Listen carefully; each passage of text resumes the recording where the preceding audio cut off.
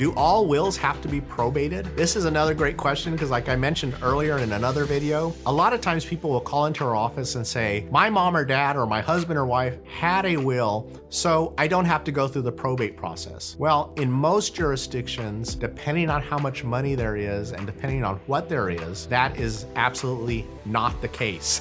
You will have to go through the probate process, especially if there is real estate involved. In almost all jurisdictions, and again, it depends on your jurisdiction, if there is real estate involved, the only way to transfer title is to go through the probate process and have the probate court, have the probate judge sign an order at the very end, transferring the property to whoever the heirs are of the estate. There might also be cases where your loved one didn't have anything, and that comes up a lot too. So let's say your loved one lived in an apartment where they were paying rent. So let's say that they did not own a car and they just had a bank account with whatever their last monthly paycheck was. So maybe they have a couple $1,000s in their bank account. They rent where they're living and they don't have a car.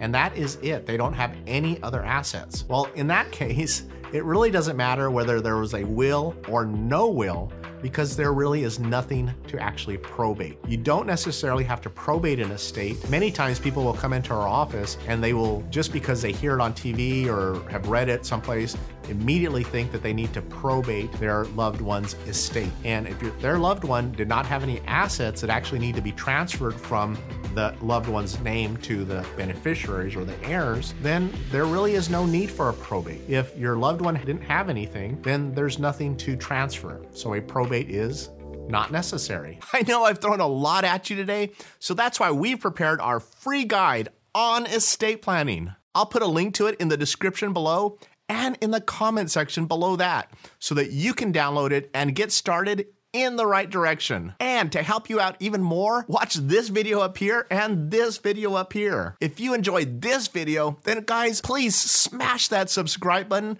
and click on the like button. And also click on that little bell so you'll get notified every time we post a new video. Have a great day and an awesome week. And as always, thanks for watching.